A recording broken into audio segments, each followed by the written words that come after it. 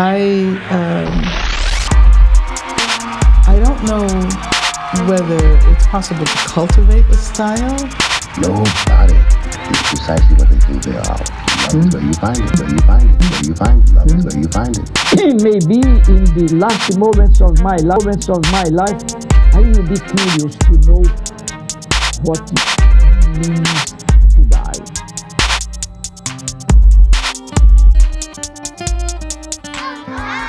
Welcome to Folk Phenomenology. My name is Sam Rocha. This is episode 1 of season 1 on The Interview. Today's episode was originally recorded on May 25th, 2021. Folk Phenomenology is sponsored by Give Us This Day, Daily Prayer for Today's Catholic, the Institute for Christian Socialism, Building a Movement of the Ecumenical Christian Left, Solidarity Hall, Eden plus Utopia, Revelation Cable Company, Vancouver Custom Cables and Pedalboard Solutions, Black Catholic Messenger, an online publication for Black Catholics. Where Peter is, there is the Church. The Juan Diego Network, Catholic Audio for Latinos, and Commonweal Magazine, the leading lay Catholic voice for commentary on religion, politics, and culture. Today's featured sponsor is Whippenstock Publishers, the publishers of my 2015 book that this podcast takes as its namesake, Folk Phenomenology, Education, Study, and the Human Person. They've also published 3 other books of mine, A Primer for Philosophy and Education in 2014, and in 2017, my book of essays, Tell Them Something Beautiful, Essays in Ephemera. In 2019, they also published a translation of the 2014 book under the title Una base para la filosofía y la educación, translated by Fernando Murillo. I'm so grateful to count on their support here once again with Folk Phenomenology, the podcast.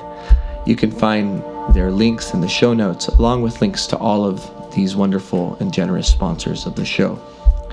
If you would like to support Folk Phenomenology, please consider sharing this episode. Make sure to subscribe to the show on your favorite app or platform, and maybe even leave us a review or a rating, and you can also drop a tip in the tip jar. You can find Folk Phenomenology on social media, Twitter, Facebook, and Instagram, and you can also follow it through my own social media accounts on those sites. The motto of Folk Phenomenology is Dilexit Mundum. It means love of the world, or to love the world. I've taken it out of a very particular place in history, the late 4th century, in Jerome's Vulgate, the translation of Christian scripture into Latin. It's taken specifically from the Gospel of John of the Christian New Testament, chapter 3, verse 16, the famous John 3:16, which in Latin reads, Sic Deus dilexit mundum, for God so loved the world. From that I've extracted the motto, Dilexit Mundum, to primarily focus on this kind of love of the world, this kind of amor mundi, we might say in Latin, that specifically calls itself Dilexit Mundum, to delight in the world, to find the world delectable, to delect. That type of love. I believe that type of love was easy to show last week with my daughter Sophia because of so many things, but perhaps above all, her voice. There was a delight there that was present. In this episode, I don't have Sophia by my side, and I am actually not in conversation with anyone, which is not the norm for the show. But what I want to do today as we begin is to try to supply some of my reasons for not only this motto, but for the show itself, and hopefully allow myself to explain a bit, at least of what my motivations are, and my sense of delight that I take in this show, and more particularly in this medium of the interview. So I hope you enjoy it.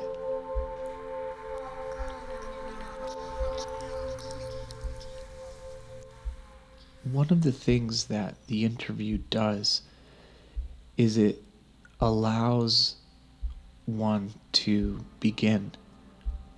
You can just enter into an interview on the very basic conditions of the human encounter.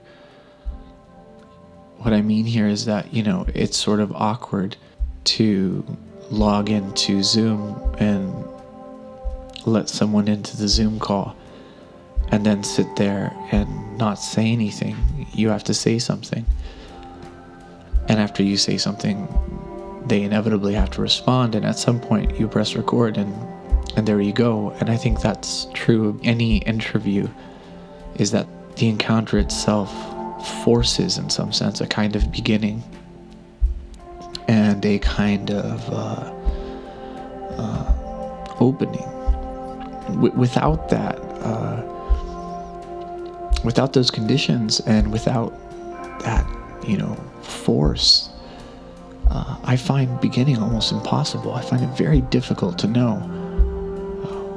when to start, how to start, why. I often want to talk about starting in the way I'm doing now. And to be honest, in some cases it's because I don't want to start yet, so I'm stalling. But in other cases it's because I don't want to start the wrong way. I don't want to start in a careless way. I don't want to. It's not that I'm afraid to start. It's simply the fact that maybe I am afraid, but I'm afraid of starting off wrong. I'm afraid in a qualitative sense. It's not the start itself that scares me. It's the wrong start, or the start that misses a kind of a thing, a false start, I guess. And the interview, I think, is a device of that promotes and allows for something like an easy beginning. In most cases, it's hi, welcome to my show, and that first word, that salutation, those first phrases and clauses in the beginning, they do a lot to kind of get the ball rolling, to get the amp warmed up, so to speak. And so that's a very preliminary and first sense of what I think about when I think of the interview.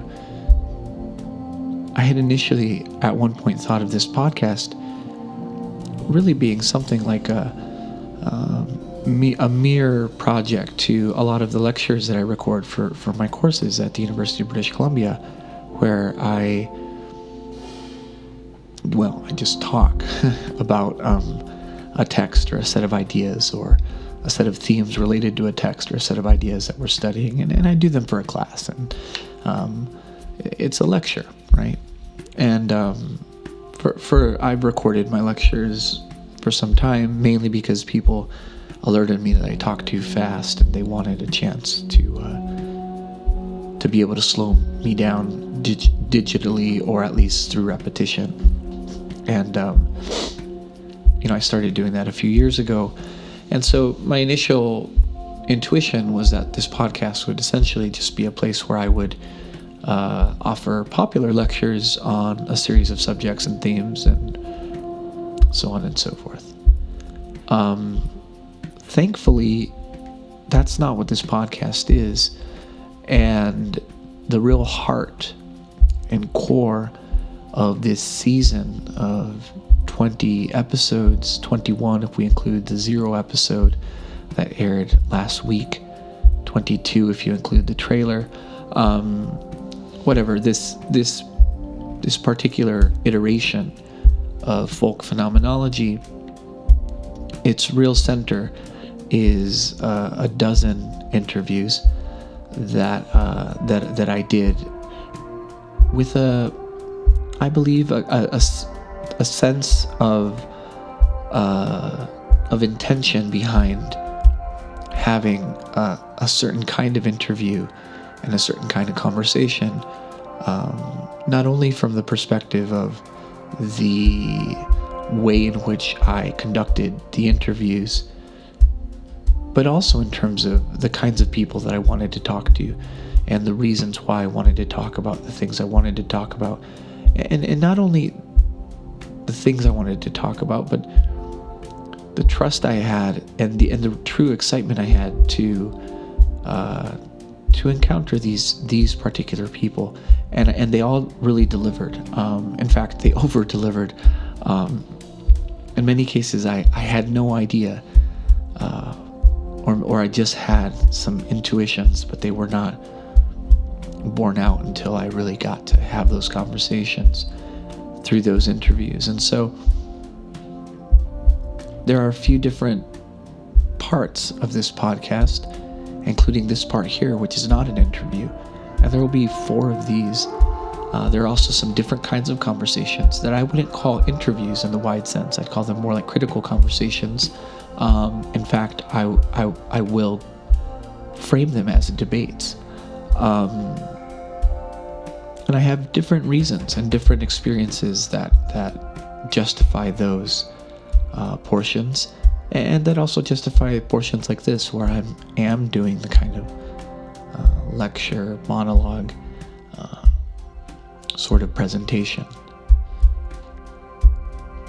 I want to spend some time thinking about the interview in a few different ways through a few more concrete examples that relate to my own experience, but that I hope might bring us to some understanding of some larger, more general characteristics of the interview, so that going into these interviews, there is some, perhaps, there are some cards on the table that you can take into them if you want to treat them as a series of even potentially forms of evidence that that either cohere or don't, that follow or don't this particular presentation of the interview. Now, why would anybody want to do that? It might seem like an awful lot of work. Why not just listen to them, and why not just get on with it and just get started? I think that's reasonable. I think the interviews, and I think the interview itself is by no means obvious just because it's easy and because it's accessible. I think there's something that we can miss whenever we allow things that kind of come easily or are entertaining in that way that entertainment sort of makes access easy and even kind of holds on to us in a way. I think that's great, you know, and look, I think there's entertainment value in a lot of this. But I don't understand this as entertainment, and I'm not particularly motivated by a concern for entertainment. I think there's room for fun. I hope there's room for joy. I hope there's room for all kinds of things. But ultimately, I believe that this center, this core, this heart of the podcast, or at least of this season of the podcast, in these interviews, deserves to be, at the very least, tested. That claim, these are the core of the podcast, that claim deserves, I think, to be submitted to the scrutiny of a preamble of sorts, of an attempt by myself as the producer, author, curator, interviewer, to tell you a little bit about my relationship to the interview, and to work from those stories and those examples to those more general ideas, and then, of course, move on as the season allows, and present them to you one by one, and allow you to see what you think. Allow me, in fact, to to see what I think about them in that respect. To think and to consider and to pause and to begin in this rather ponderous way. These are important characteristics, I hope, for the approach that I want to take here, and it's very closely aligned to and related with that word phenomenology and that whole word folk phenomenology. I'm not going to try to always become pedantic about this, and I promise that I won't, plug my book every 2 seconds, but this isn't just the title of a podcast. It's been something of a life's work, in the sense that the book that came out in 2015, published by Whip and Stark, titled Folk Phenomenology: Education Study in the Human Person, that was a 6-year revision of my doctoral dissertation, which was, in some sense, well, I mean, as all dissertations are, at least, the kind of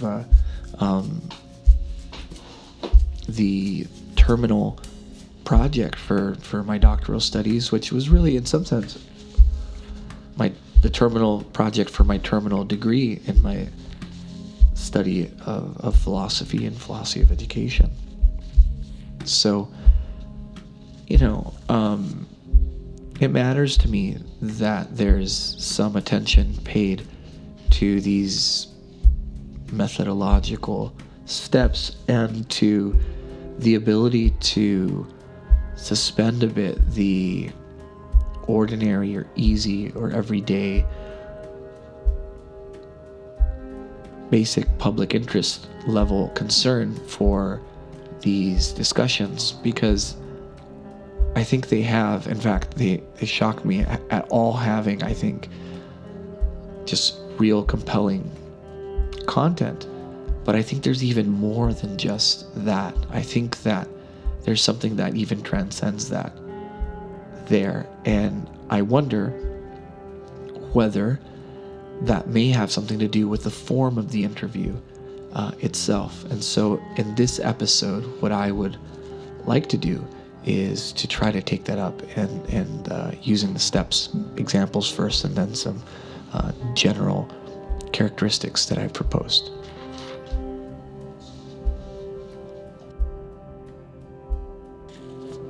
The first example is the interview that I participated in episode 0, where my daughter, Sophia, interviewed me.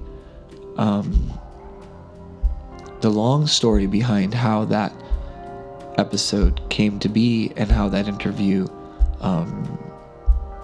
was suggested and took place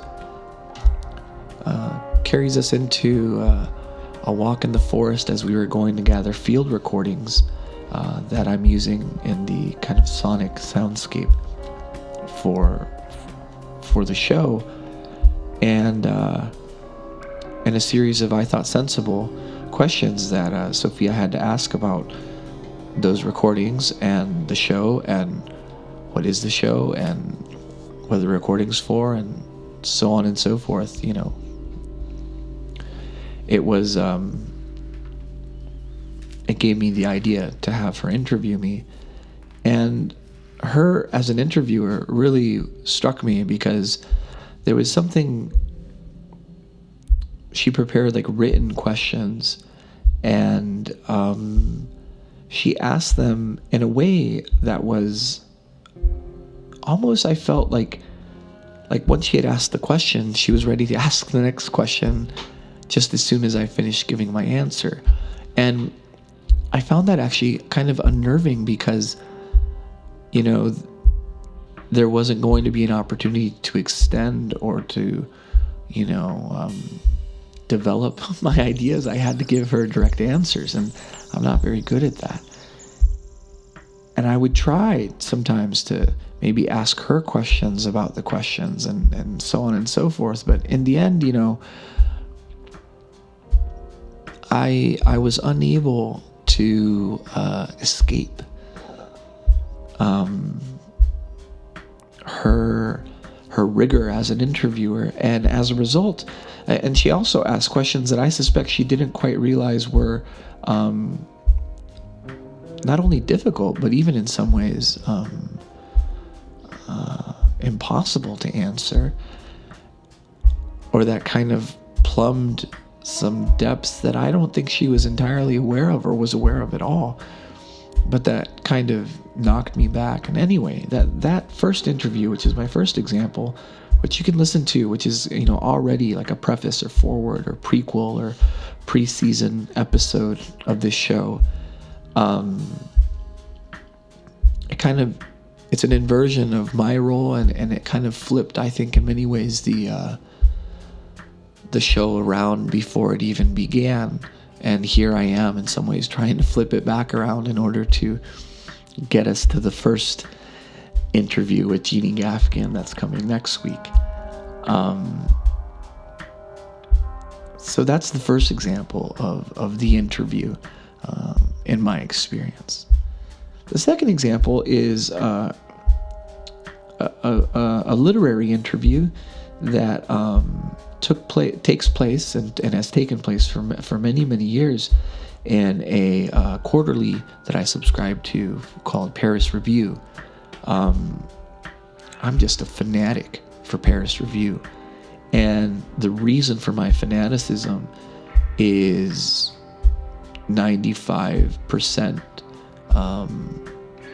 because of the interviews on writing and the author interviews that they've been conducting for many, many decades.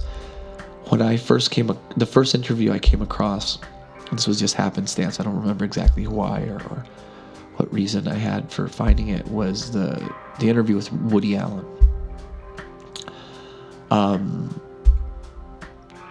That being the first interview has definitely not aged well,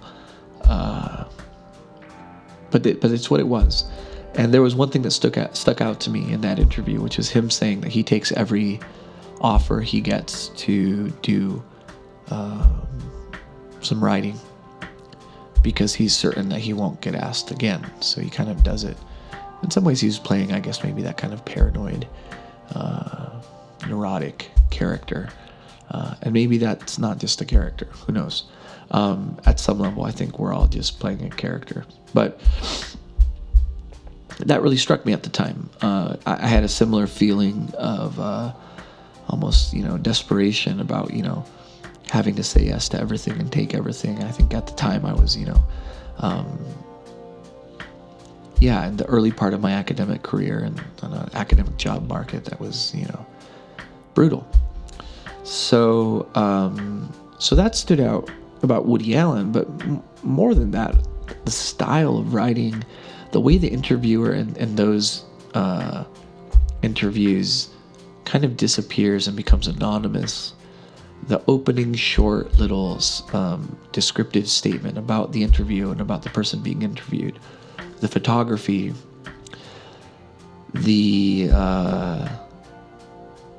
everything about it. I mean, some of my real favorites are the interview with Ralph Ellison, the interview with Mary Karr, the interview with Maya Angelou, the interview with Elena Poniatowska, the Mexican journalist, the interview with Richard Peviar and Larissa Volonkowski, the translators, the Russian to English translators, Tolstoy, Chekhov.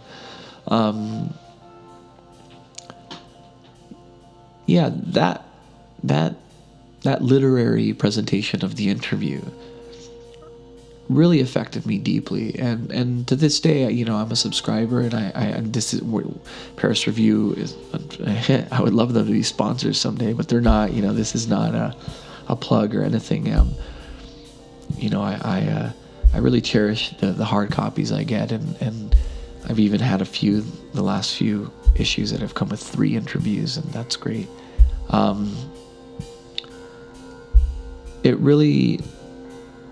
It really struck me that they all ask the same question, which is basically, how do you write?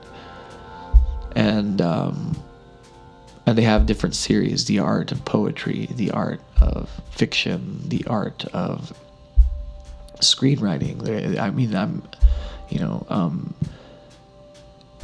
And so that concern with writing and with composition and with the craft of being a writer, it's been something that I've always felt a need to improve upon and to hold myself to a higher standard to, but I haven't always had the tools. And these interviews to me are kind of like a raw material, because you get to just hear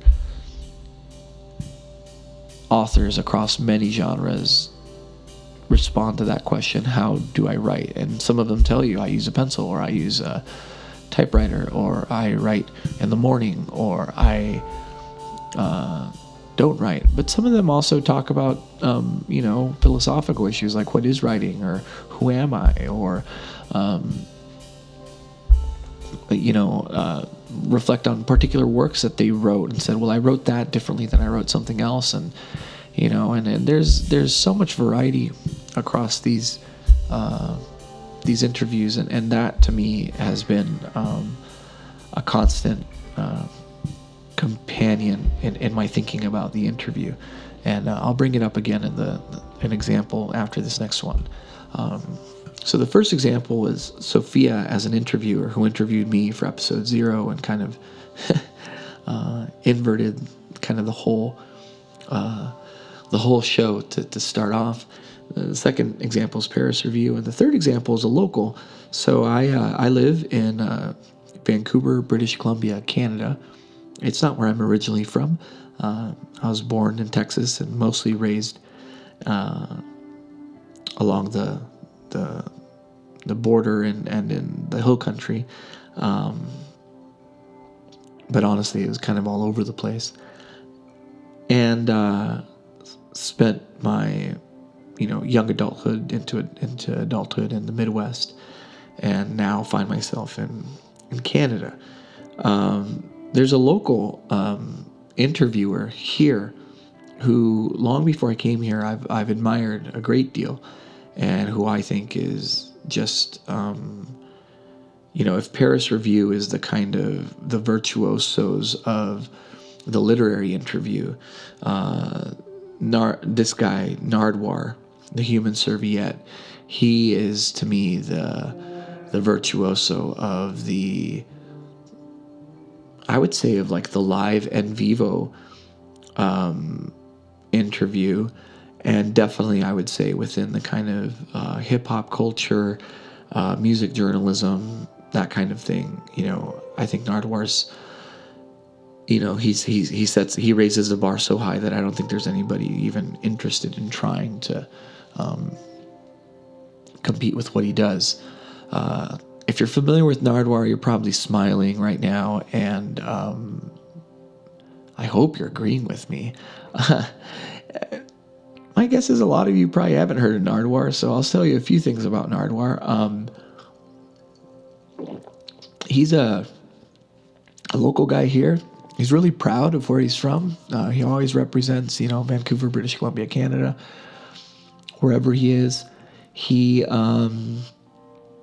interview style is highly idiosyncratic. The way he dresses, he wears like this Scottish kind of golf hat looking thing, sometimes vests.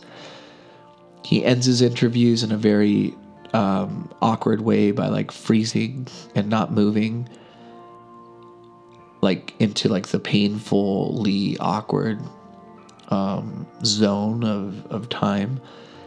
He does incredible amounts of research on everyone who he interviews, which are mostly rappers and MCs and hip hop artists, with some exceptions. Daniel Johnson. He interviews Daniel Johnson while he was still alive in a record shop. And part of that research is that he acquires gifts that he presents to the people he's talking to as like cues and really as kind of like hard evidence to show that the thing he's asking them about, that he knows what it is and he has it in his hand. So oftentimes these are mixtapes or really early albums or VHS recordings and stuff. And I think he got his big break by an initial interview he did with Snoop Dogg. And he's now done, I think, 3 or 4 of those. But he's also taken some really wild chances, sneaking into, getting, very limited access to MCs and rappers. And in other cases, his reputation has allowed him to interview people, who know a lot about music and stuff, and who are kind of, I would say, a challenge. He interviews Questlove, for instance, Amir Thompson, and that's an awesome one. But he to me is kind of like I would say he's the gold standard in kind of live interviews. He has questions, though. Oftentimes they're on cards, pre-written. They come with prepped gifts that he hands to them in their hand. From an audio perspective, I don't know how he pulls it off. He's usually got a handheld microphone that he's using and passing along. And so I know that, usually that means he's got to have somebody on the other end, recording and capturing all that audio. But yeah, I mean, the presentation is very, I don't know if you call it avant-garde or what. Yet the rigor of the preparation and of the props and of everything, to me, is just mind-blowing. I mean, I just think that, I just really think that he, like I said, he's raised the bar so high that, I don't think anyone, certainly not me, could aspire to beat him at his own game. It's a little bit of a tangent, but something I wanted to get in, especially on this episode, is that Nardwuar's approach is, to me, just like if I had a criticism, it's that it's super serious to me. I mean, again, it's cloaked in silliness and in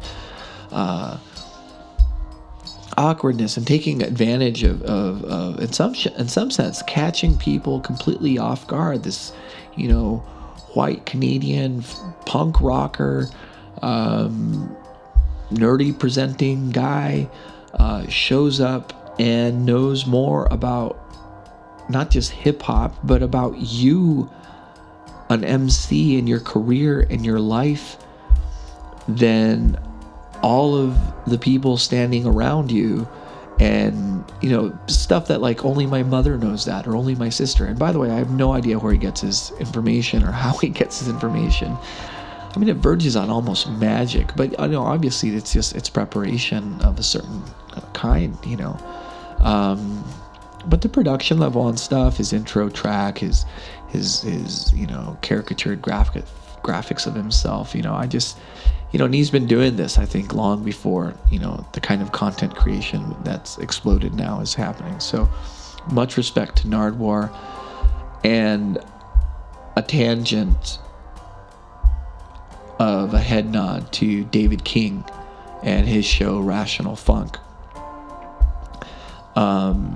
That's a very different show. It's not interview based at all. It's very much monologues by Dave King.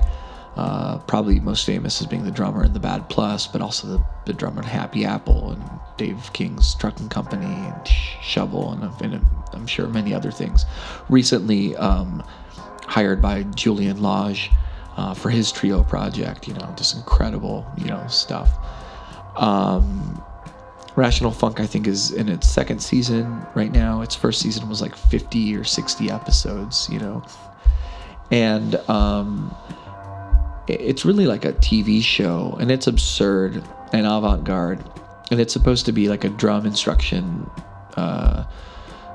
tutorial show, and it is that, but not in any ways I think we would expect. And again, there are a lot of differences between Dave King and Nardwuar, but I think there's a certain common spirit between the two.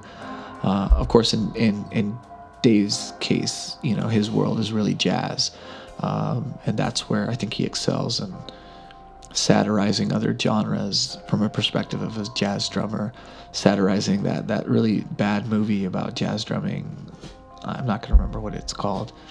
Anyway, but in terms of the interview,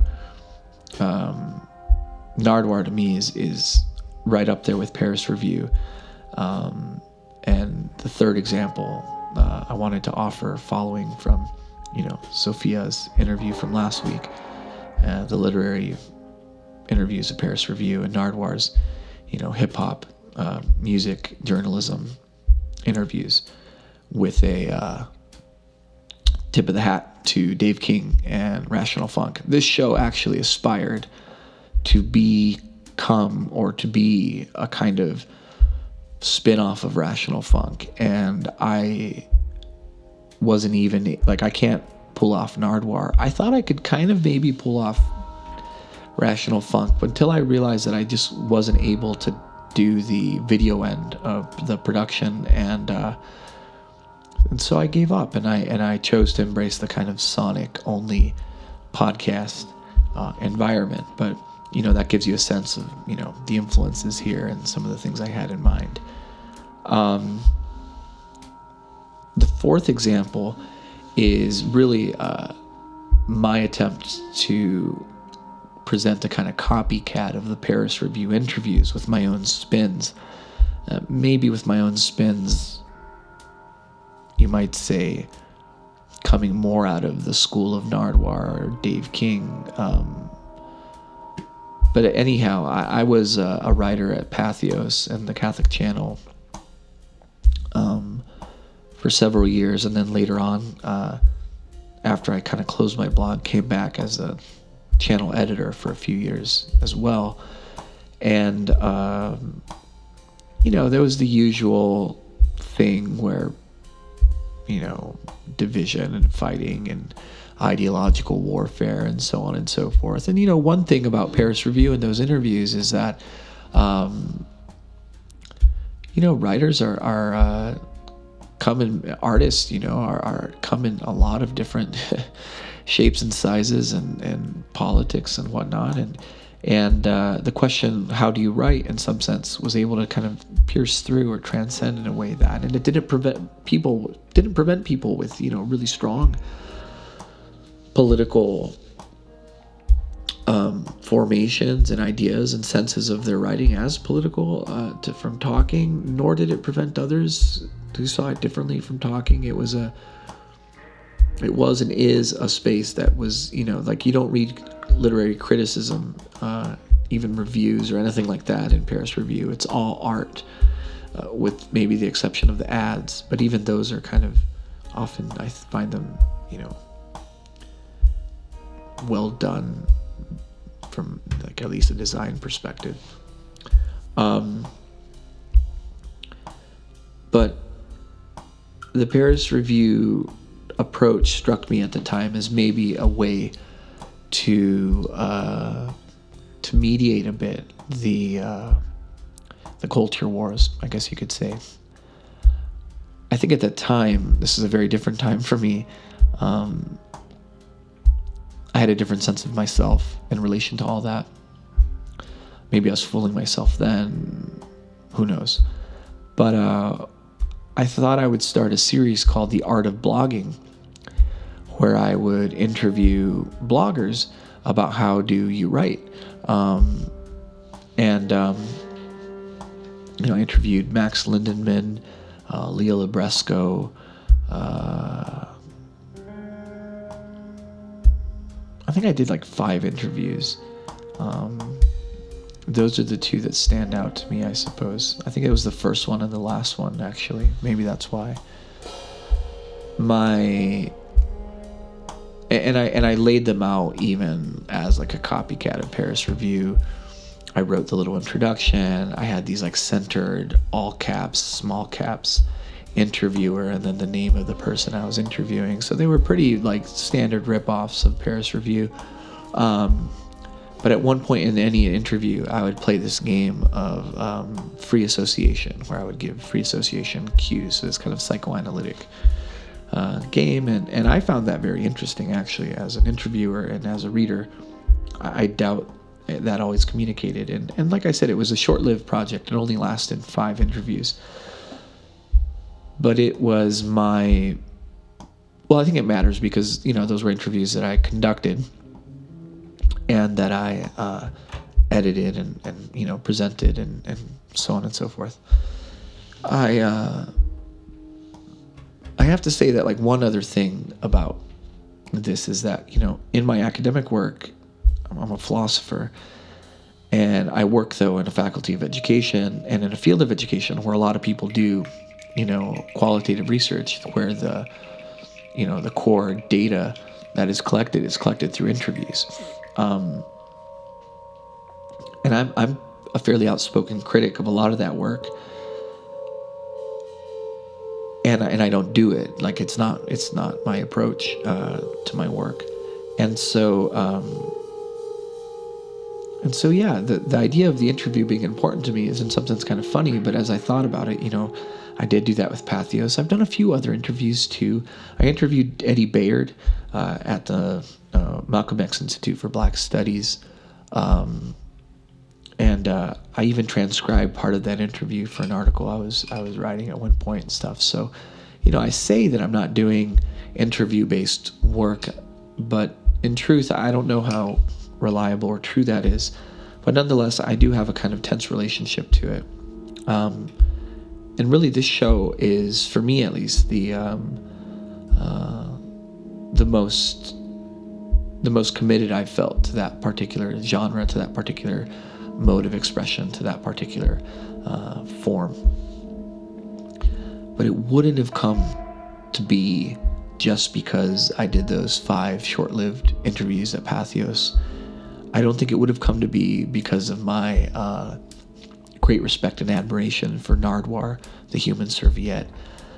I don't believe it would have been... I don't think we'd be here now just because I love Paris Review and read about it.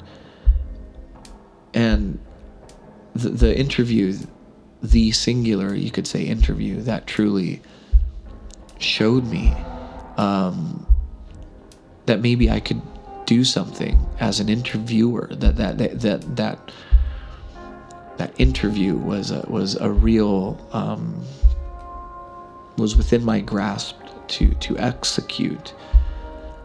Was the interview I did last summer with Gloria Purvis that came out under the title "The Gift of Blackness to the Church."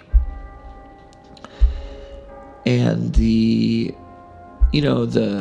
lead up to how that interview took place, the aftermath of the transcription of our conversation and the editing of that conversation into a kind of tighter, more essayistic presentation, its publication in Church Life Journal,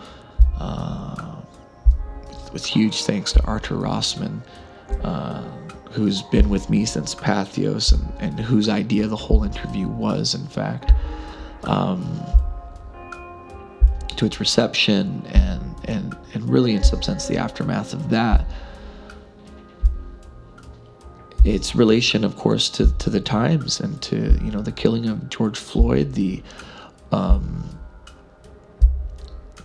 suspension of her own show that was at the time on EWTN by one of the affiliate networks that would later become just the loss of that show entirely, but because EWTN didn't renew it, to her return and her own podcast with America, which I encourage everyone to listen to.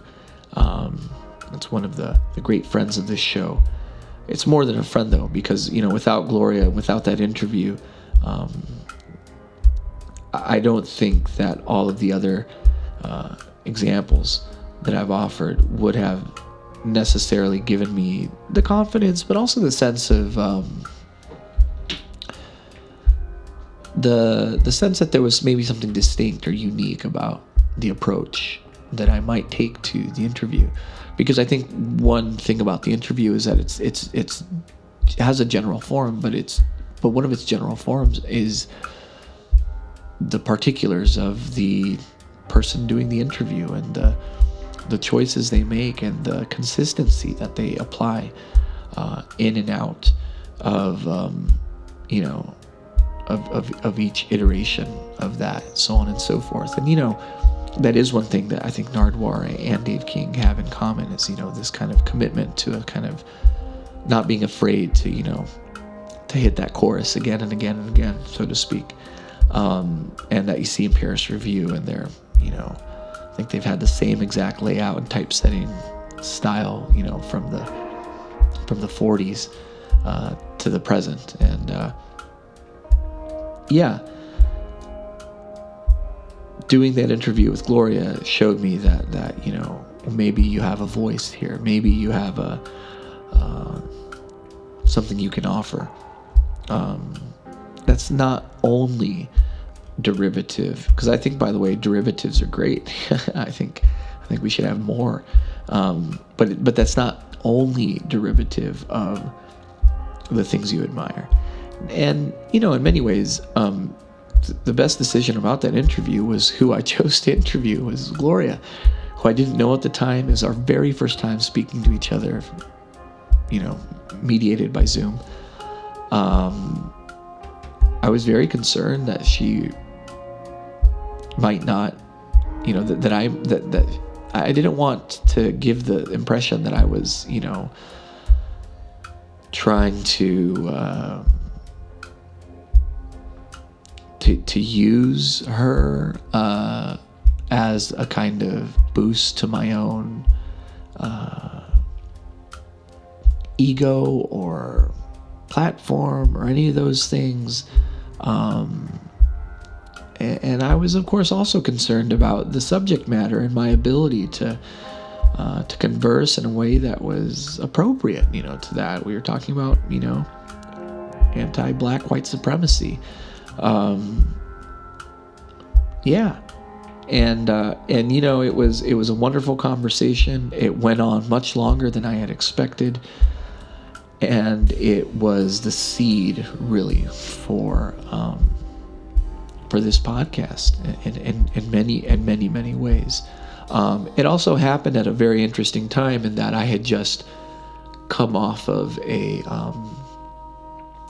debate I did with Trent Horn at Catholic Answers, and there was a lot of podcasters reaching out to me about guesting on their podcast to talk a bit more about that in the midst of the turmoil of last summer and of the tragedy of the killing of Floyd and Breonna Taylor and Black Lives Matter.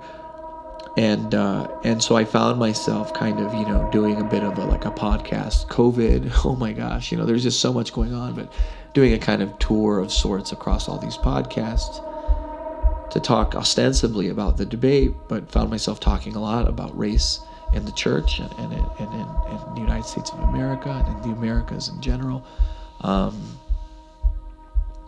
And that interview was probably, I think, the most important piece of work that I had any role in that came out that summer, and because of it, the lingering idea I had to have a kind of David King, Rational Funk style show, possibly even taking the exact same shtick, like a instructional video series on guitar or something like that would open up into everything and anything that I'm interested in or passionate about, under a kind of veneer of wit and a kind of irony or whatever, I soon realized that wasn't going to work, both from the perspective of the technical requirements of video and video editing and video creation and space to do that and so on, and also from the perspective, though, of the kind of form that I wanted to have at the center of it, which was no longer myself, and was more this interview form, which shifted the show from a Rational Funk with David King kind of inspiration to more of a Nardwuar the Human Serviette kind of inspiration, and here we are. And so what can we take away from that? What can we say about the interview in general? What form of reduction can we perform here across these examples? One being last week's episode with my daughter who interviewed me and kind of flipped the script, and the second being Paris Review, and the third being Nardwuar, and the fourth being Patheos, which is really just an imitation of Paris Review, and the fifth being the Gift of Blackness of the Church, the interview with Gloria Purvis, with that very firm and respectful nod to Dave King and his show and its place and displacement in this way of thinking. And what can I say also about the interviews that are to come, and to prime a bit our minds, our hearts to what that might be like, and what that might share in these examples I've given. I don't want to say too much. I think it's important for you to make those associations and connections for yourself, but in the same way that the interview at the very, very beginning is a form that kind of substitutes for a beginning. It's a form that forces a beginning, that forces a hello, how are you? Thank you for coming to my show. Thanks for having me. That kind of gets you into things, pushes you there. It gets you into those things because I think the fundamental structure of the interview is really just the call and the response. So you encounter another person, and in that encounter, one of you calls and the other one responds, and off you go, But this sense of calling and responding, the sense of responsibility, the ability to respond to the call, I think that's the basic grammar of the interview, except that, at least in English, the word interview, in Spanish it's entrevista, so it's about the same. It works on a different metaphor. It works on a metaphor of sight, of the eyes, of the view, whereas the call and the response is a set of words that play on the kind of metaphor of voice and of the ear and of sound. And I think here we have to try to take the full poetic impact of both of those sensorial things, and we can also add it to all the other ways of sensing we have, the hand. What I mean to say is that the interview is an opportunity to see, to view, to review, but it's also to see between, between persons,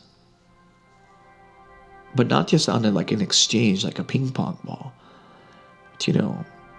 But what's between the two walls that ball is bouncing off of? What is that middle space? What is that? I think that's what the interview is about. And I think that the interview invites a lot of company. In other words, I don't see an interview as always necessarily being a matter of, person A speaking to person B.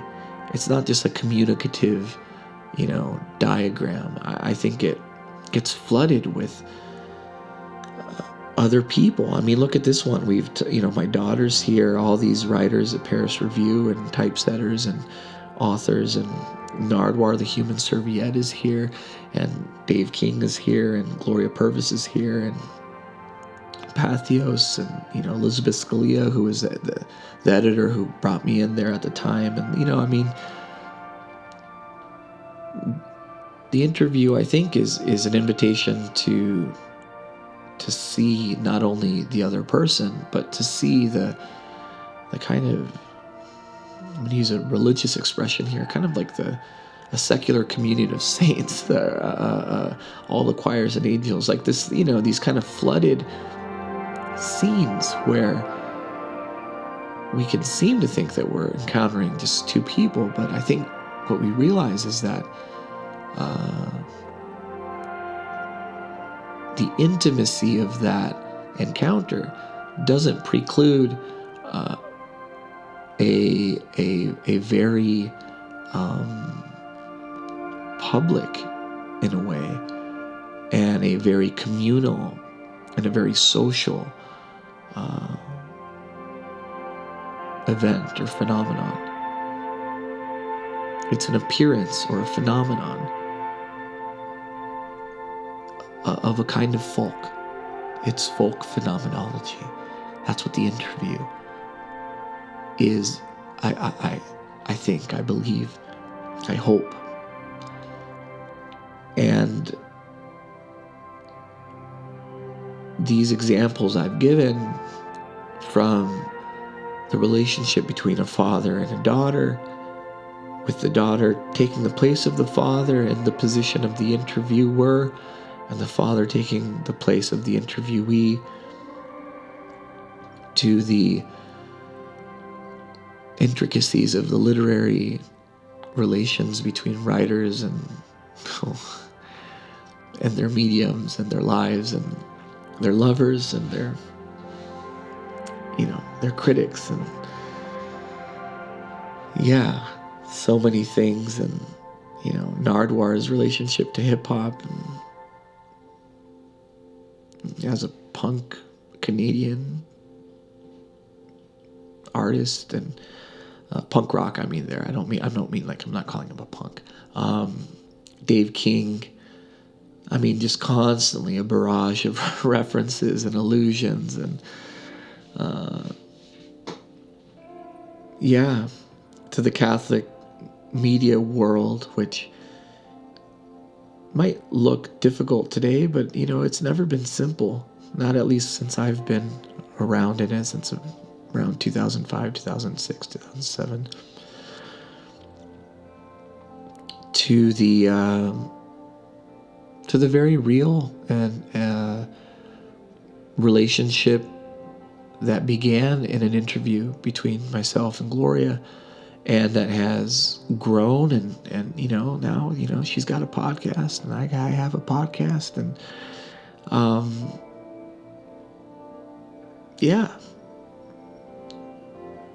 folk phenomenology.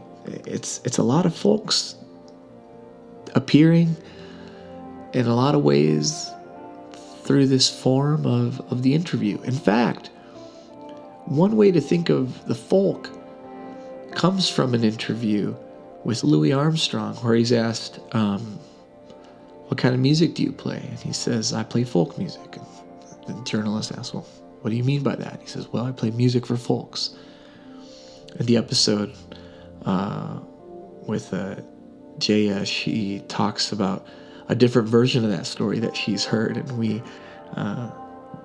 compare our two different versions of that account of that interview. But those are some characteristics perhaps of the interview, some aspects of the form of the interview, the call and the response, the poetics of vision, the sociality, and the public nature of the interview. These are all things to perhaps keep in mind, not just about the interviews to follow in the show, but also about maybe ways in which the form of the interviews enters into our common experience of things like dialogue or conversation, or our everyday lives, and also the ways in which that sense of the interview pierces into some of the other portions of the podcast, including, I think, the auto interview that I hope at least has some place within even the monologue or the lecture where I'm not only speaking from some authority, some, strong place, I guess. But in some sense, I'm also trying to look inside myself, and between my inside and my outside, trying to imagine you, the listener, and the audience, and what might be between us, and taking an interview approach to doing this as well. So this isn't just a way to try to maybe capture or summarize the interviews that I've said and I still believe are the heart of this podcast, but maybe it's also a way to capture something that might be important or significant about all the other parts, and about maybe our life in general, and maybe perhaps some part of this folklore that we're all living in, together and apart. So that's the interview.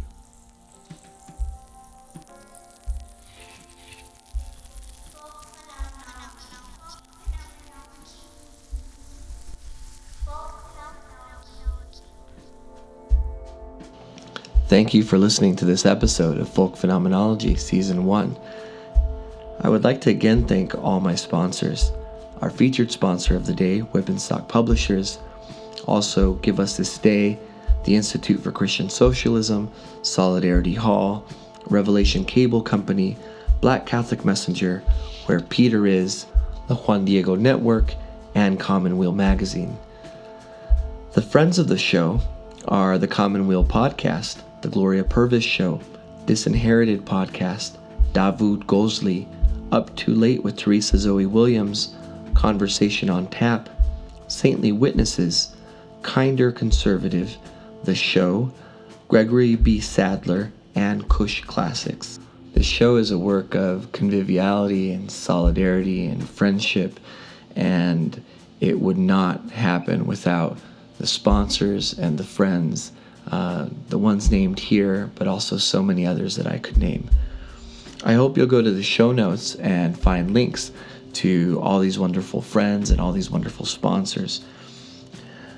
You'll also find a tip jar if you'd like to contribute, and all of those tips will be set aside for the fundraising efforts for Season 2, which I hope to get started on just as soon as Season 1 is over.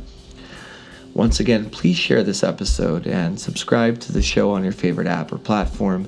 Find us on social media accounts, and make sure to tell your friends.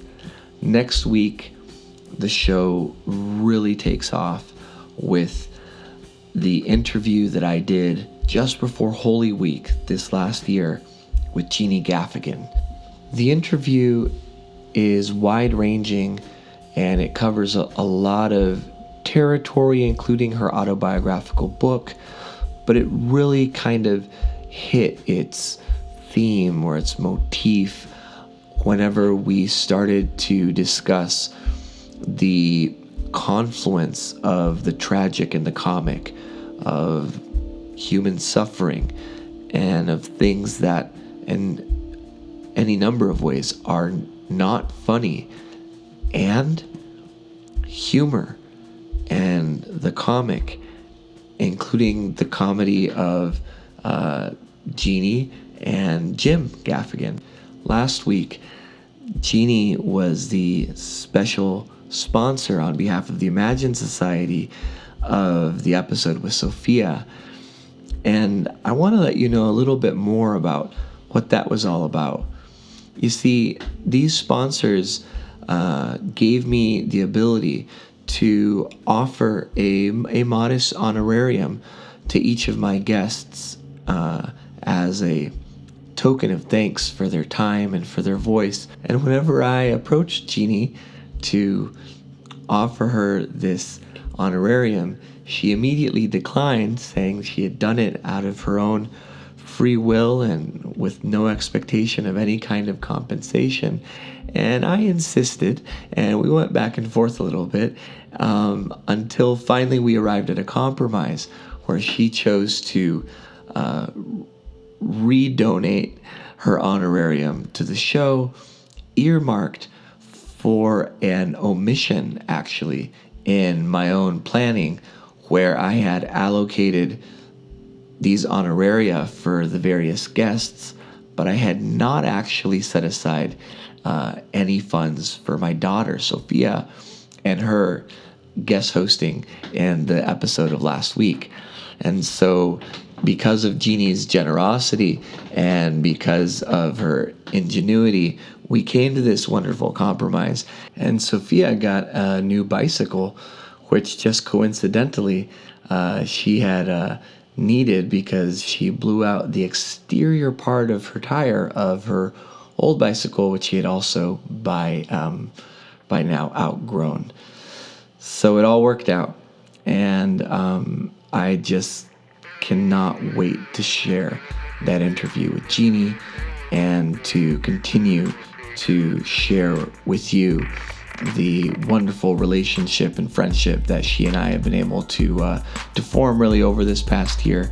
That's extending all the way into my family, and in particular my daughter Sophia and her own presence on this show from last week. So please listen to last week's episode if you haven't gotten to that one yet with Sophia. Don't miss that one, and look forward to next week's episode with Jeannie Gaffigan.